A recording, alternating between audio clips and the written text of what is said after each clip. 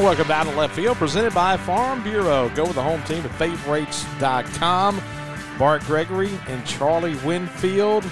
Week 1 of the SEC is now behind us. Bulldogs have gone on the road and beaten LSU 2 out of 3 this past weekend. They beat North Alabama in a Wednesday night affair. And Charlie Winfield, I guess before we talk baseball, how about that dagger from DJ Stewart last night to put Mississippi State in the semifinals of the NIT? Boy, we tried to mess that one up, didn't we? Hey, wait a minute. I thought we don't talk about basketball. We don't here. talk about basketball unless something positive happens. Okay, well, that's a fair qualification. Something positive did happen.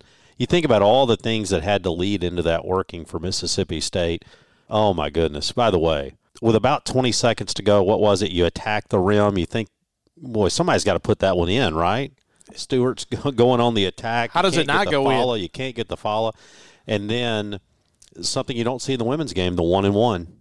They missed the shot, you get the rebound. And if Stewart, I thought they made a good point on the broadcast, if Stewart misses that shot, what are you talking about? We only needed a 2.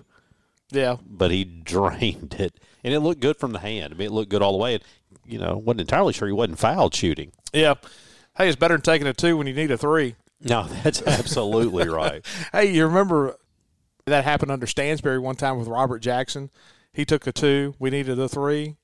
And Hank Flick says, Robert Jackson, even though we lost by 1, Stansbury went nuts. It made him so mad. Okay. Hey, looking back at this past weekend, winning 2 of 3 down in Baton Rouge, what was your takeaway from winning those your first 2 games? We talked about this a little bit on Sunday Coffee about the wind blowing in, and that kind of played in our favor a little bit. The Sunday game, we kind of came out of the gate and gave them a couple runs. Without a hit.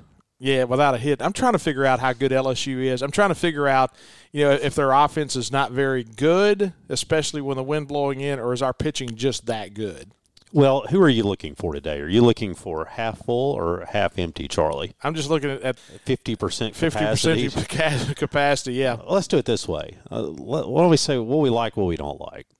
All right, what I like about this team, other than the pitching, is I like how this team does not strike out. You don't have many wasted at-bats, and I hate to say wasted at-bats, but that's kind of what a strikeout is, right? So we have 122 strikeouts, 134 either walks or hit batsmen. So you got the positive ratio working with walks and hit batsmen versus strikeouts. All right, so I see where you're going, but let me give you the other side. Let me counterbalance. Isn't a weak ground ball to second base nearly as bad? Now that's the glass half empty, Charlie, right there. No, I'm trying to provide balance. It all evens out, right? So you can say, look, we don't strike out very much. We put it in play. But if you go back to last weekend, we only marginally put it in play about 14, 15 times. And I'm not talking about hard ground balls. We rolled over on a lot. And you go and you look at our numbers right now. If you look at the fly ball to ground ball ratio, you normally want to see your team around 1-to-1 because what it tells you is you're missing either under or over the baseball in equal number of times, which means you're basically staying around the middle. We are hitting significantly more ground balls than we are fly balls, and we're hitting significantly more ground balls for outs than any other team in the league. So what does that tell you? All right, we're getting the bat on it, but now we got to start to square it up. Let's drill down a little bit further into that. And I guess it's one of those things we probably should have looked at. I wonder how many of those ground balls to the right side of the infield are coming from left-handed hitters versus right-handed hitters. Because to me – right-handed pitchers? No, I'm talking about right-handed hitters. Oh, as opposed to. As opposed to. Are we pulling off balls? Because at the end of the day, Charlie, I think a couple of these guys are better hitters when they're working up the middle and the other way. Josh Hatcher. Yes. I think Josh Hatcher's a better hitter when he's at the plate in the mindset of going middle away. And how many times do you see Hatcher swing and miss, and his follow-through is pulling him towards first base? I mean, you look at it and you say, it looks like he's trying to hit one out to right. And then you go back and you look at his good at-bats, how many of them are doing exactly what you said, thinking up the middle other way. Keeps him on the baseball, right?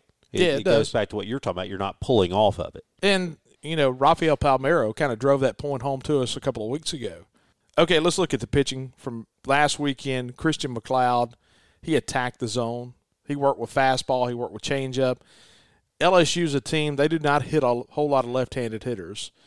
Arkansas is a team that they've got a few more, and so it'll be interesting to see what that changeup does in tonight's game for Christian McLeod.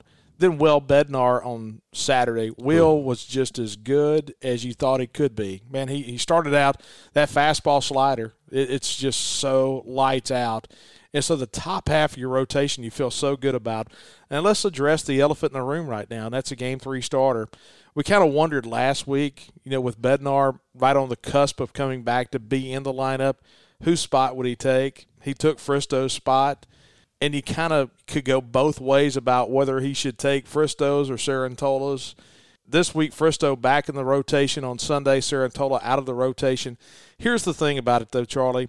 Before the season is over, whether it be in middle relief, whether it be in the SEC tournament, whether it be in a regional, whether it be possibly in the College World Series, we're going to need Eric Cerantola. We're going to have Eric Cerantola.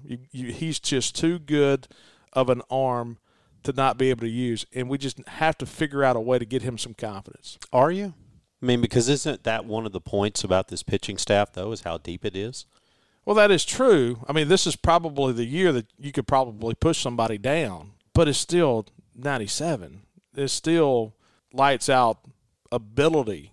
And I'm not talking about getting 5 innings, but he may be a guy that you need to get a strikeout that you bring in out of the bullpen. This is glass half full.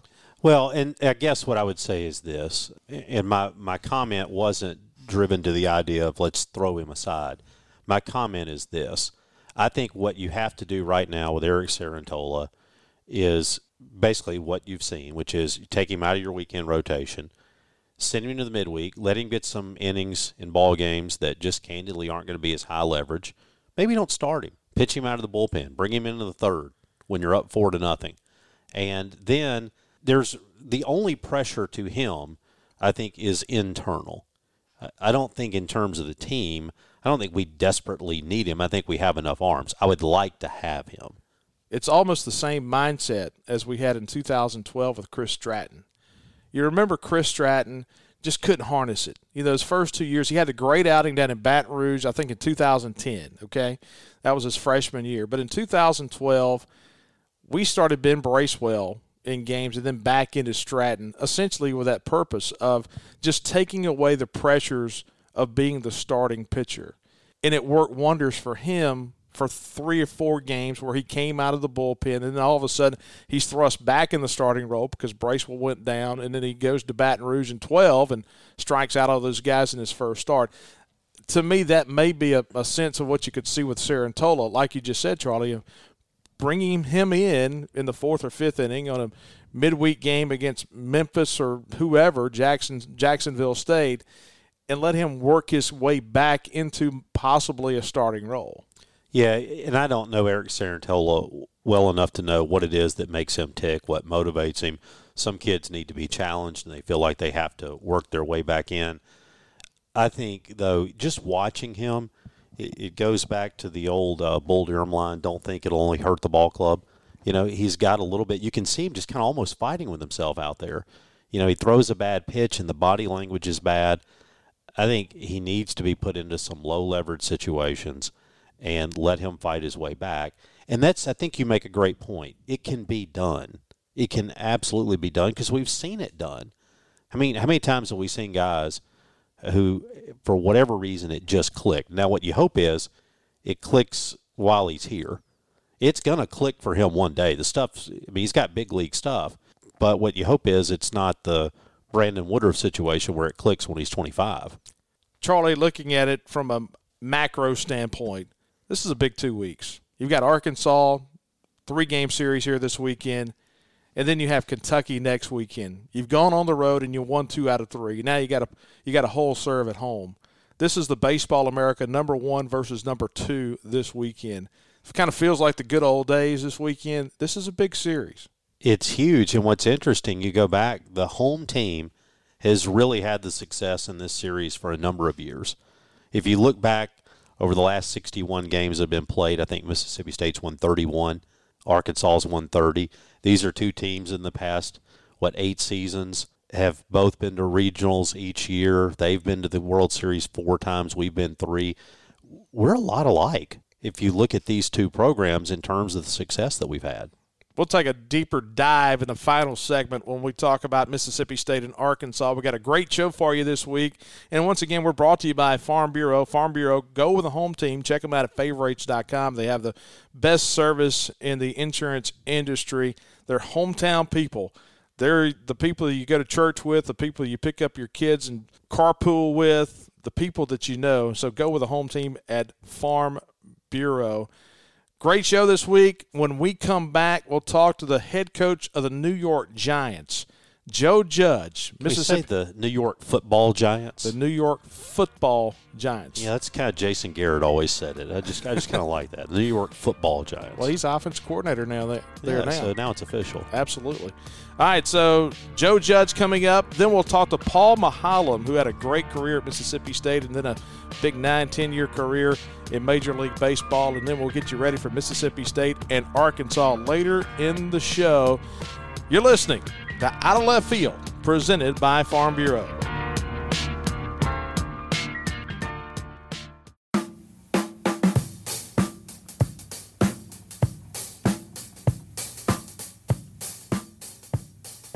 And welcome back to Out of Left Field, presented by Farm Bureau. Bart Gregory, Charlie Winfield.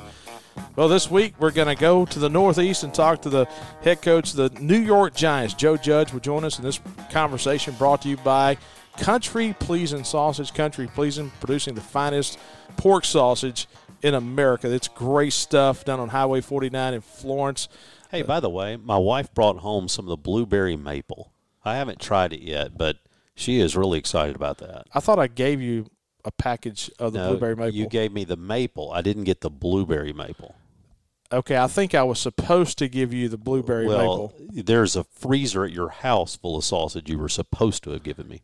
And the thing about the blueberry maple out in Texas, what they're doing is they're putting the blueberry maple on sticks, dipping it in pancake batter, and frying it like a breakfast corn dog. Oh, my.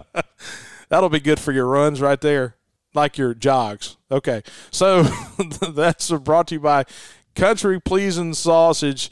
Country Pleasin', that pineapple and pork. Charlie likes the blueberry maple, or is he about to like it? So now I'm still a jalapeno cheddar guy. Are you? Yeah. I like the good old original stuff. So this conversation brought to you by Country Pleasin'.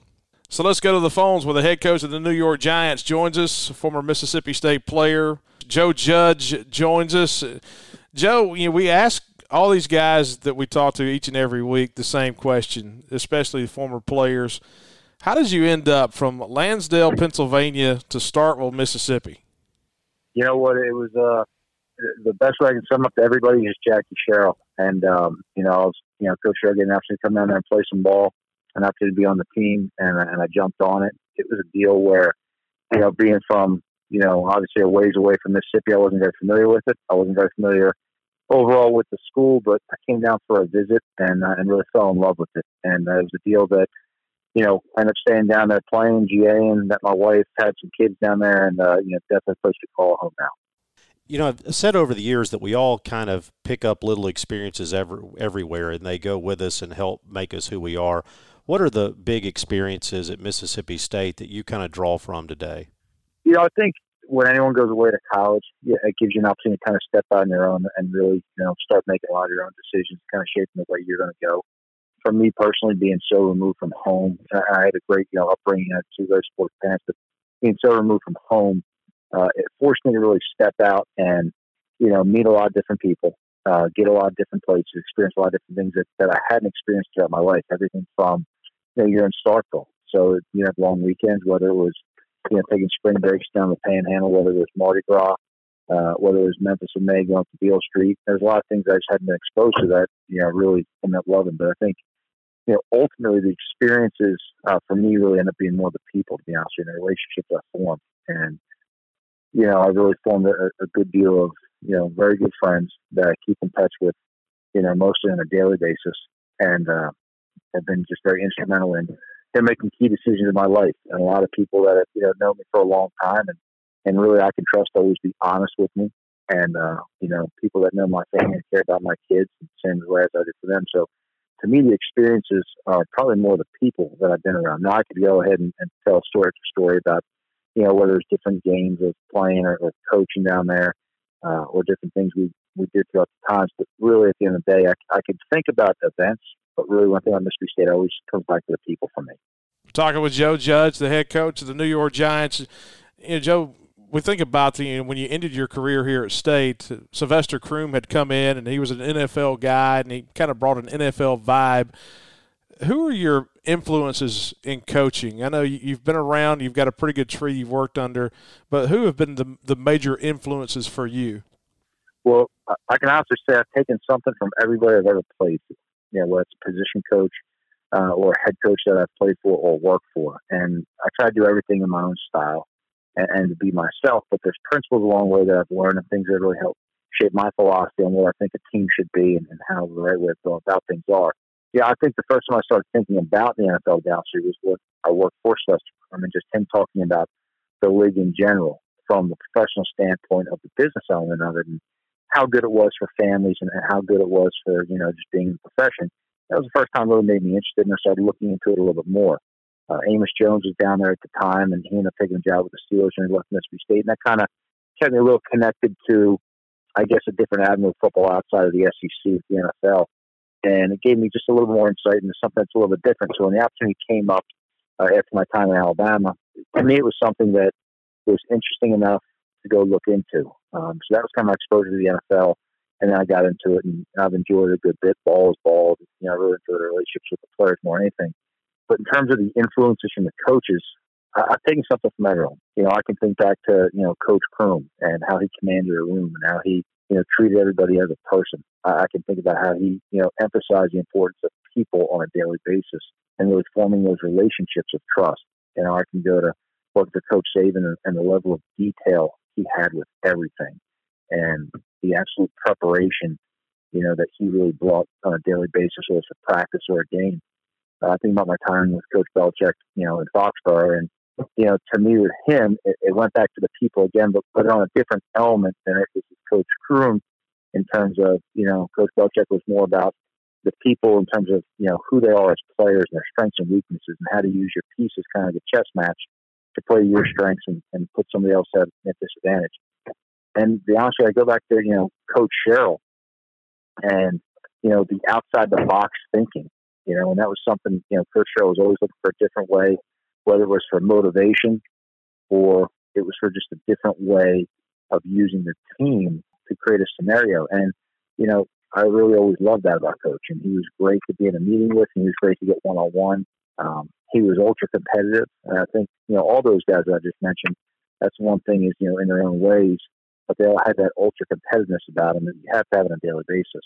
And to be honest with you, if I go further back, your real roots of coaching or who you are as a person are probably shaped early in life. And, my high school coach, Jim Algio at Lansdale Catholic, and my dad, that's really, I'd say, my two first coaches. Not the only people I coached at a young age, but the two people who probably shaped me the most at a young age. And when I think about them, it all comes back to, the fundamentals of how you do things, the work ethic, the techniques, the playing with a tough mindset, being a hard-nosed blue-collar team. And that was kind of the message I kind of had at home growing up, to be honest with you. And that was, the area we grew up in, at the high school I went to, and kind of what we identified ourselves as. We weren't the biggest school. We weren't the most talented, but we figured if we went out there and we played our hardest every week and we did things the right way, it gave us a chance. And we just always kind of dressed our hat on being tougher than the other team, and eventually that would pay off. So everyone I've ever been around, I take something from.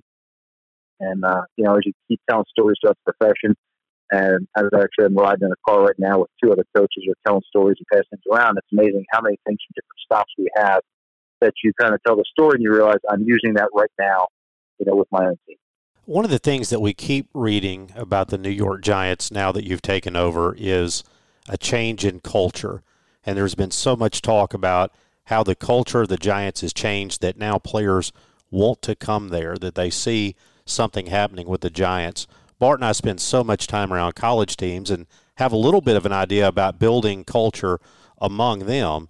How do you go about, what is the challenge of building a culture when you're dealing with highly paid professional athletes? Yeah, I don't think the paycheck truly changes the way people are inside. I think that's the misconception of professional sports, that there's a business element of it. But at the end of the day, people are people, and you have to treat people and approach people as people. And, You have to find out what motivates them on a competitive level and how to get to it. So to me, in terms of talking about the culture, what kind of culture do you want? But to me, we talk about having a winning culture, and ultimately, what is that really? And to me, a winning culture is a group of people that are going to do everything that's best for the team, and that all have the same end goal in mind. I talk to our players all the time about goals. Everyone has individual goals. There's nothing wrong with individual goals, but those individual goals have to be reflected in how you work on a daily basis, and ultimately, that should benefit the team. So there's nothing wrong with having individual goals, but you have to understand that it supports the team goals. And as a team, we have to hold each other accountable that you may be working towards an individual goal. However, I've got to make sure you're doing that every day as hard as you can. And you've got to hold me accountable what I'm trying to achieve, and together we'll have collective success. To me, it's important that the people in your building truly care about the people next to them. And that doesn't happen, by accident. It doesn't happen overnight. You have to be very intentional about how you work the players together and the challenges you put them through. And if you make it a competitive environment, that's when people become closer.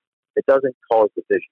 And as long as you're open and transparent about what you're doing and why you're doing it, then you can be as demanding as you want to be with the players. And in turn, when they understand what the end goal is and what the purpose of what they're doing is, they'll work hard to achieve that. So to me, it's just about, talk about the culture and how do we get to being a winning team.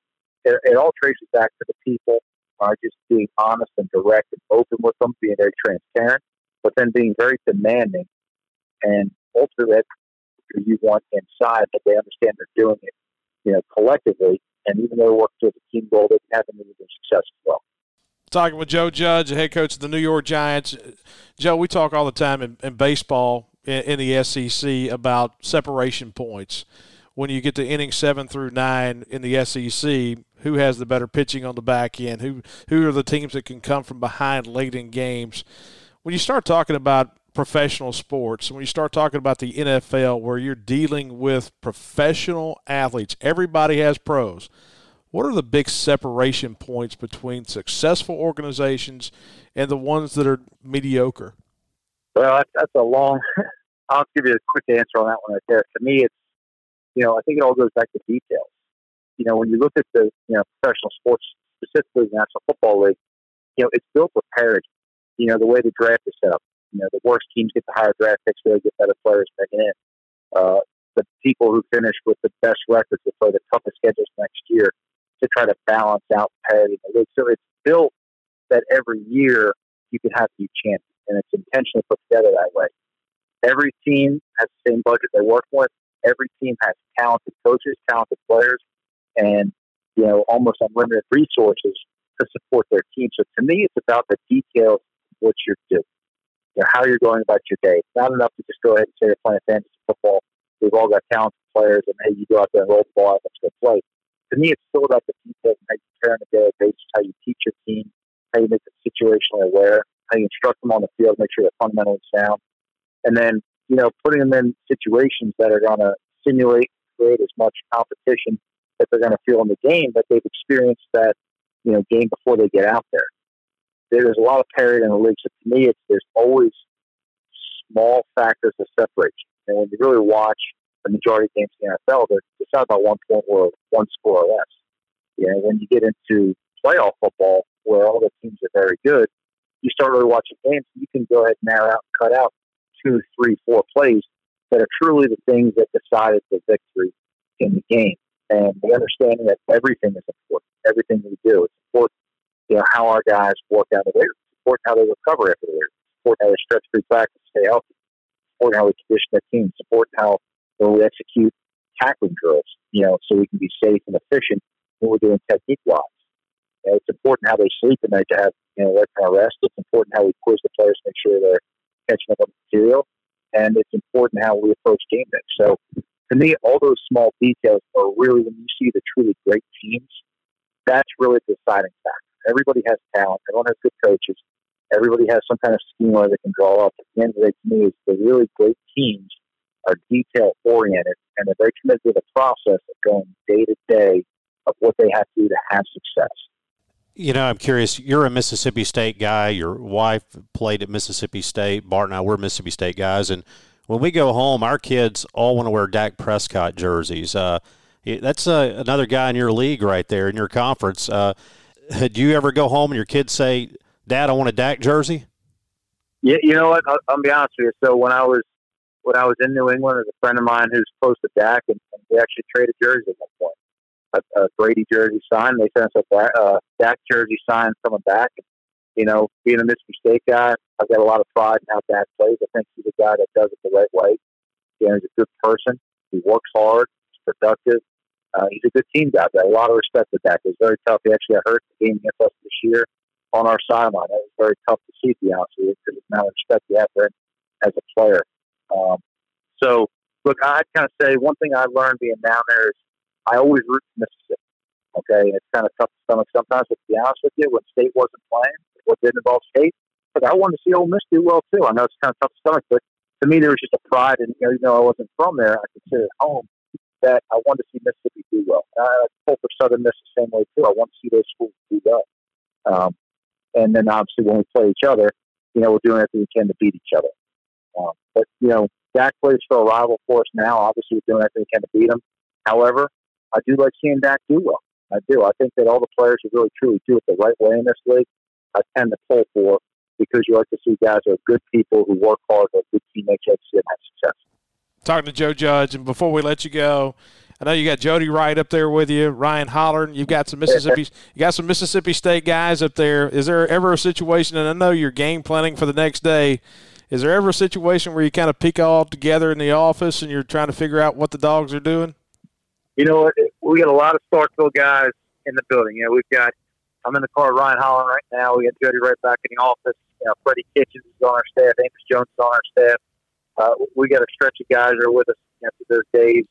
And let's be honest with you, we always circle on back and talk about, you know, different times in Starkville referencing. But we do. We keep tabs on what's going on down there at Mississippi State.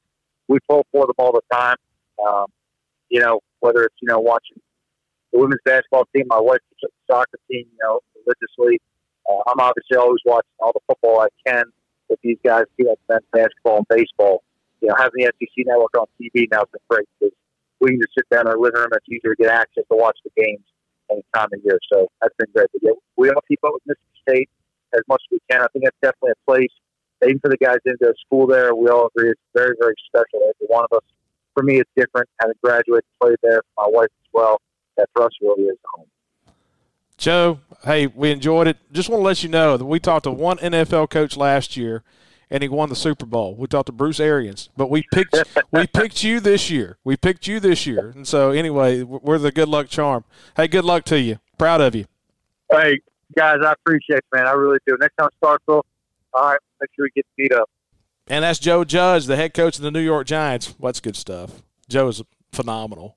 That guy commands a room, man. Well, think about what he's been able to do since leaving Mississippi State. He went and worked under Nick Saban, 2 BCS championships, goes up and works with Belichick, 3 NFL Super Bowl championships.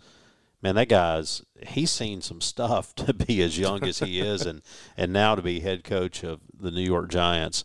It's really cool, isn't it, to see a Mississippi State grad in that position, and then having to look across the field twice a year and seeing a Mississippi State player as the opposing quarterback. Yeah, I thought it was kind of interesting. You know, he brought it up just a minute ago about how he was standing on the sideline right in front of where Dak got hurt. Jason Garrett was there that day as well, offensive coordinator with the Giants right now, former head coach of the Cowboys. And, yeah, it's amazing. When you start looking at the Mississippi State guys in the league, you look at the head coach and Joe Judge, and then Bruce Arians down at Tampa. I mean, there's a big Mississippi State flair in the NFL right now. You talked about Amos Jones being on his staff. He, of course, was an assistant here under Sylvester Croom, coached with the Steelers. Yep, famous Amos. Hey, good stuff. When we come back, we'll talk to Paul Maholm, former pitcher for Mississippi State 2001 to 2003, and then a 10-year big leaguer, big-time left-handed pitcher, Paul Maholm. On the other side of the break, you're listening to Out of Left Field, presented by Farm Bureau.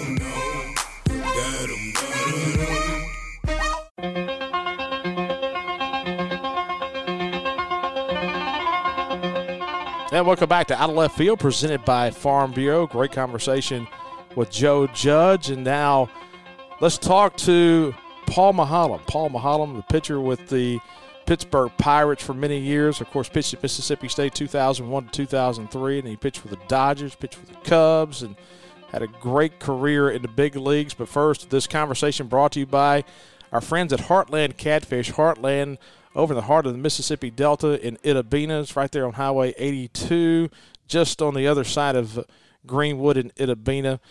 And they have great catfish. They put it in some great restaurants in the South, and one of those restaurants is Ron's Catfish House in Jonesboro, Arkansas. They've got the big lunch buffet they have every day.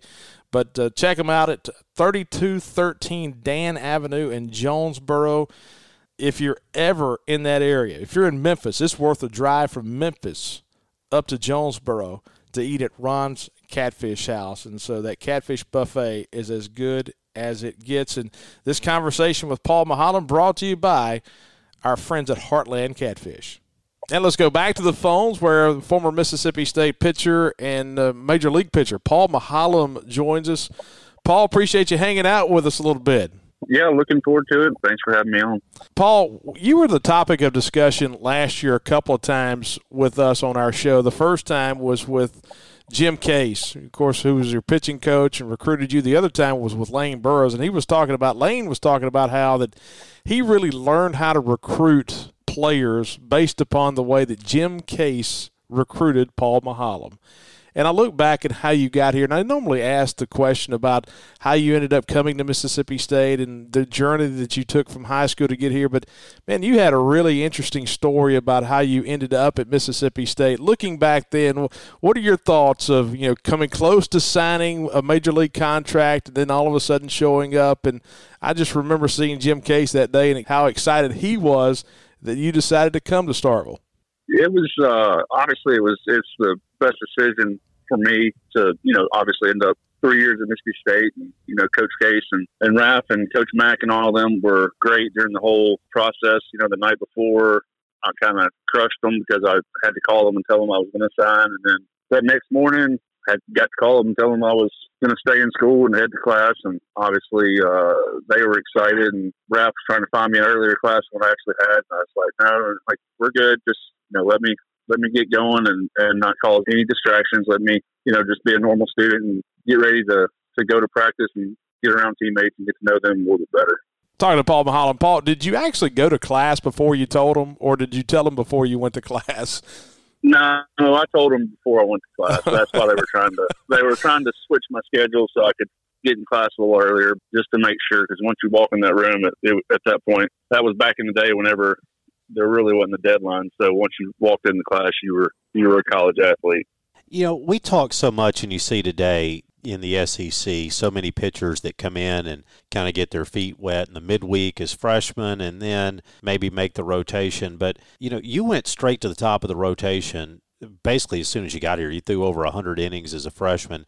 How was that, walking into an established program and taking the ball on Friday nights and headed out to the Hill? Yeah, it was awesome. Obviously, there's plenty of tradition at Mississippi State, and it was just something that I grew up with, enjoyed watching.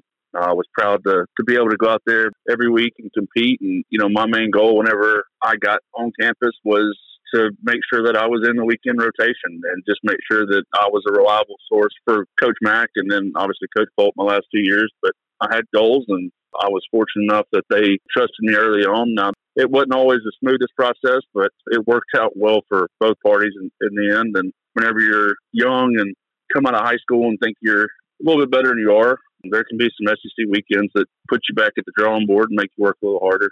Talking with Paul Maholm. Paul, was it tough? You come in as a freshman and pitch a lot, and then all of a sudden Pat McMahon leaves to go to Florida, Jim Case goes to Jacksonville State, and all of a sudden Coach Polk's coming back, Darren Schoenrock's coming in as a pitching coach. How difficult was it to kind of change philosophies going into your sophomore year? It was different. I wouldn't say it was difficult.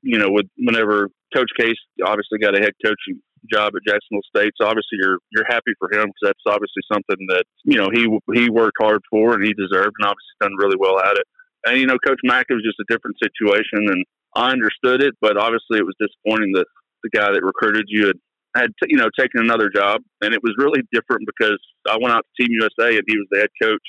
After all that had happened, But me and Mac have had a great relationship ever since. It wasn't anything. And then obviously I look forward to playing for Coach Polk and Coach Rock, just seeing different perspectives. And Coach Rock helped me tremendous, just like Coach Case did. And I think that's one thing that, I always enjoyed throughout college, even high school, and obviously making it my way through my career, was getting a different perspective from a bunch of different pitching coaches and trying to see what worked for me and what didn't. And you can always learn a little something and try new things. So it was different, but I wouldn't say it was difficult. It was just something you moved on and got ready, because, I came to Mississippi State to play for the school, and I enjoyed that. Yeah, we're obviously getting ready to play Arkansas this weekend, and Bart and I were looking back through the record books and have had a lot of discussions about that 2003 game against Arkansas. I think it was the second 10-inning performance in a row for you. Throw 140 pitches, get the win in a 4-3 ball game. I'm curious, what do you remember from that 2003 performance at Arkansas? Obviously, it was a long game. It was hard fought, and the week before, I think it was against Vanderbilt, I'd thrown 10 innings, but only 100 pitches. So it really wasn't. I tried to keep going after 10 innings against Vanderbilt, and Coach Polk wouldn't allow it. So that day, I just remember telling both Rock and Coach Polk, they kept wanting to pull me. Obviously, I had, in their minds, they're making sure that they were taking care of me for my future. But I just kind of told them, this is my game, and I'm going to stay out there until we win. And fortunate enough, we won it in 10. And I guess by being a hard-headed competitor, I didn't cost the team. So, like I said, just a nice, long, hard SEC start.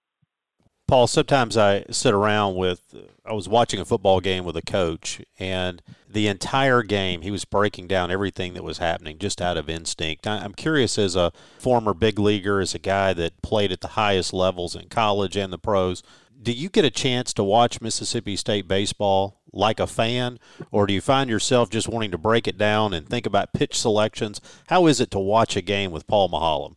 I do get to watch some games. I try to enjoy watching. I know we got a bunch of great pitchers on the team right now, so I try to just enjoy watching them and not getting that mindset of how to set up hitters and all that. There are times where you look and you're just kind of like, the guy is super late on fastballs, and all of a sudden throw a breaking ball and he gets a hit, and you're just wondering, what the mindset was, and, rather than just come after them and beat them with your best stuff. But like I said, I try to just relax and watch a game and not, I had to grind for a long time, and obviously I didn't, in my career, I wasn't the hardest thrower like the guys are now. And so it was more of a mentality. So I try not to get back into the grind, but it is fun to watch and just remember back on how to set up hitters and just get easy outs and just get ground balls on the first or second pitch, and make sure you're not out there with your shortstop and second baseman tossing the glove in there because you're walking every hitter. It's interesting. You talk about pitching, with velocity and maybe not having as much velocity as some of the guys do today. Do you find yourself thinking or observing that players today rely too much on velocity and not learning how to pitch? I definitely think that's part of it. Obviously, I wish I could throw 95, 97 like, a majority of, it seems like, guys do now. It's a big thing on, obviously hitters are launch angles and all this other stuff, and pitchers are throwing up in the zone more. And I do think that when you look at just major league starters now, that there's so many quick hooks, and guys are a 6-inning start's a great thing now. I guess I was just always in the mindset that I'm going to go as long and as hard as I can until they come take the ball. And, luckily I was able to average over 6 innings for my career in the big leagues. And, so I think it's just different mindsets. I wish that it would get back to some, pitch to contact and keep guys more into the game. And, you figure with all these shifts and all this extra information and analytics that a ground ball pitcher would be better just because there's more. I mean, you should be able to place guys. And if you make a pitch, then all of a sudden, it's an easy out rather than throwing 110 pitches in 4 innings. Paul, appreciate you joining us, man. Look forward to seeing you the next time you're on campus. All right. Thank you, guys. And that's Paul Maholm. Paul Maholm pitching at State 2001 to 2003. Charlie, I'll tell you this. I don't know of a guy that I would rather have on the mound with a runner at third and less than 2 outs than Paul Maholm. He had that bulldog mentality when he pitched, even in the big leagues. A good hard slider, as you heard him say just a moment ago. He wasn't that hard thrower with a fastball, but the guy just knew how to pitch. Well, and that's what's been really interesting to me. We talked to Kendall Graveman last week, Paul Maholm today. And You see Graveman, who now throws very hard but didn't while he was here. Maholm talking about how compared to guys now, he didn't have the velocity. But those guys really learned the art of setting up hitters, working counts, getting ground balls early in counts so you don't have to throw 140 pitches. And I think it's always really interesting to talk to guys who know how to pitch. And that conversation brought to you by our friends at Heartland Catfish. Heartland, U.S. farm-raised catfish. Check them out at your local grocer. Ask for them at your local grocer. If your local grocer doesn't have it, go to another local grocer, because Heartland Catfish is just that much better than anything else. And once again, if you're in the Jonesboro, Arkansas area, Ron's Catfish. If you're going up to St. Louis, make a little detour over on 55, go over to Jonesboro, Ron's Catfish. It's good stuff. They do it right at Ron's in Jonesboro, Arkansas. When Charlie and I come back, we'll have a preview of this weekend's matchup between number 1 Arkansas and number 2 Mississippi State, according to Baseball America. Back with more. You're listening to Out of Left Field, presented by Farm Bureau.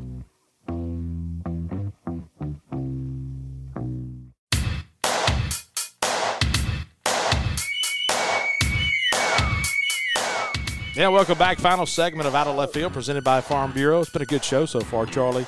Man, I really enjoyed talking to Joe Judge. You know, remember Joe, we didn't bring up a couple things. One is he got tossed out of that Alabama game, Supreme's first year back. Remember that? Yeah, and Bill Curry giving him the hard time on the broadcast. Remember that? Absolutely. Who's this guy? Yeah. And now this guy's the head coach of the New York Giants.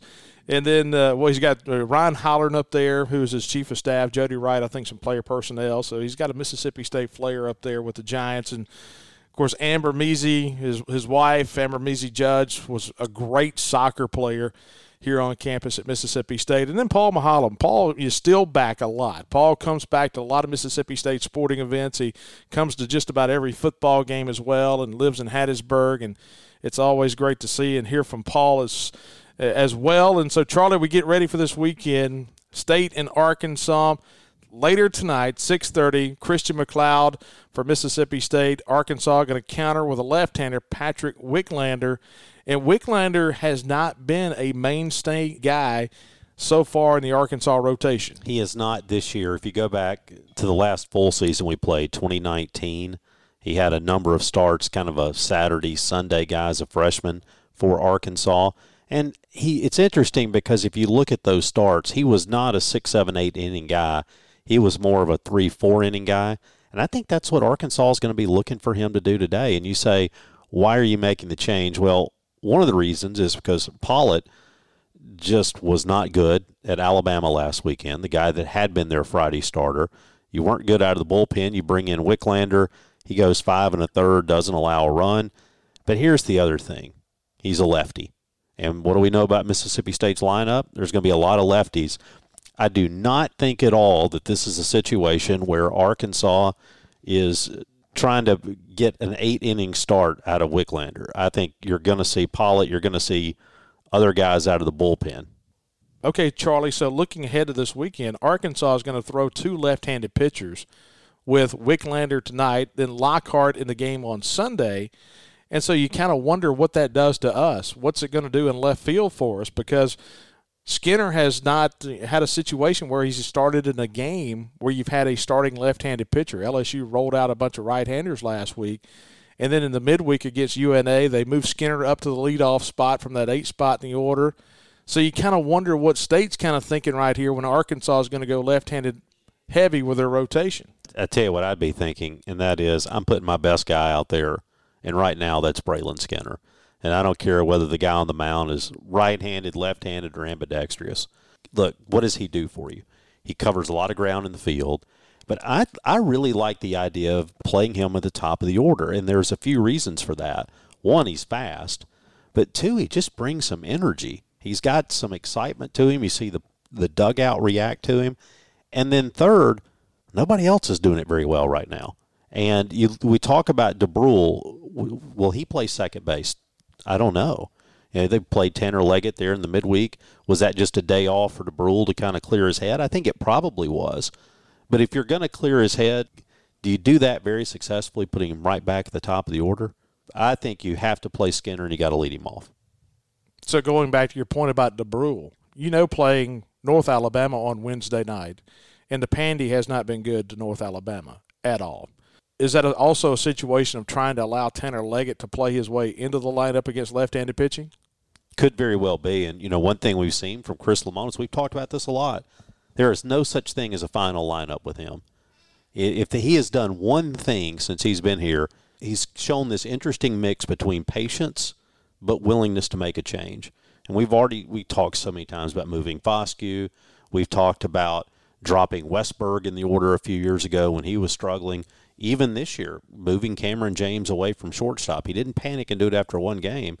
But if you go back and you look, we just have not been getting production at the very top of the order the way we need it. And I think I'm in a spot right now where you got to try something. Arkansas's lineup has hit 31 home runs. And when you look at Arkansas, so much has been made about the pitching staff. And I would probably argue the point, Charlie, that when you look at all the pitching staffs in the country, they're probably not too deeper. Now, you've got some high-end talent at Vanderbilt. But I would argue there's not two deeper staffs in the country than Mississippi State and Arkansas. So then all of a sudden you flip the page and you look at the offensive side. Casey Opitz batting .364 right now. He's a guy that can, he has 7 of his 20 hits have been extra bases, 5 doubles, only 1 home run. Brady Slavens kind of can hurt you in the middle of that order, 6 home runs. Caden Wallace has 5 home runs. This is an Arkansas team that can run it up offensively as well. And I think that's one of the reasons that a lot of people around the country that do the rankings have them at the top or close to the top is because they're offensively a pretty good offensive team. Are they great? Not great. They're batting .279, but this is an Arkansas team that can do some damage.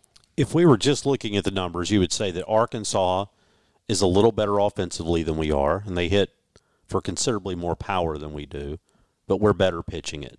One thing Arkansas does do well, even though they're not quite as good, their opposing batting average isn't as low, things of that nature, they turn a lot of double plays. They roll a lot of ground balls with their pitching staff, and you've got a ground ball hitting team in Mississippi State. Ultimately, you're going to have to push some runs across because the one thing for me, if you look at Arkansas, this is a team that is equipped to beat you with a bloop and a blast. Get a guy on base, hit one out to left, and all of a sudden, that's how I see them putting up runs. You don't always have to piece together big innings. You get 1 or 2 big fly balls. What's the wind supposed to do? We looked at the wind. It's calm right now. But you kind of wonder about how the ballpark's going to play this weekend. It played a big part in how last weekend played.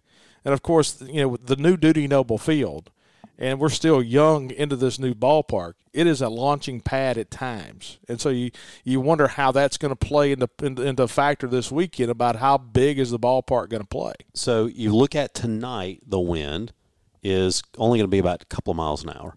2-mile-an-hour wind, not going to be a big factor. Here's what's interesting, though. Tomorrow, the wind at 2 o'clock is going to be to the north at 11 miles an hour. To the north or from the north? To the north. Oh, that's out the left.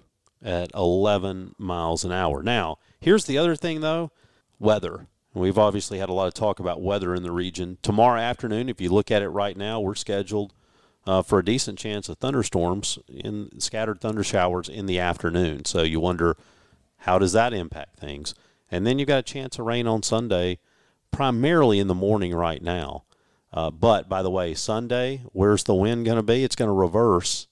It's going to be to the south at 11 miles an hour. So blowing in. So you got one day blowing out, one day blowing in from left field.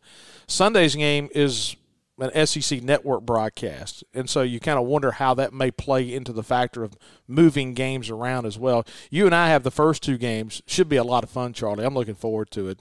I'm kind of goosed. Are you going to be talking about beer league softball uniforms this weekend? I am going to bring those out. Hey, I mean, I'm going to bring out the fact that Arkansas has not put up any notes. I'm going to bring up the fact that we try to reach out to Dave Van Horn, and he just ghosted us. We're going all in this weekend, all for the dogs. I better call up Matt Wyatt and see what he's doing. Matt, I've got a bit of a cold, buddy. Appreciate you listening this week. Thanks to our great sponsors, Farm Bureau. Go with the home team. Check them out at favorites.com. Country Pleasin' Sausage. There's no better sausage in the world. And then Heartland Catfish, Heartland producing the finest U.S. farm-raised catfish in America. So thanks again for listening. It's been a great show. We look forward to a great weekend, Mississippi State and Arkansas. Charlie and I will be back Sunday morning for Sunday Coffee to talk about the first 2 games of the series and get you ready for Game 3. So thanks again. Once again, subscribe to the podcast. We're getting a lot of subscriptions right now. It's amazing how this thing is really taking off on the podcast side. And once again, thanks to our great friends at WFCA 107.9 in French Camp for carrying the show each and every week on Out of Left Field during the midweek. So appreciate you guys hanging out with us. Subscribe, leave us a comment. Thanks again for listening to Out of Left Field, presented by Farm Bureau.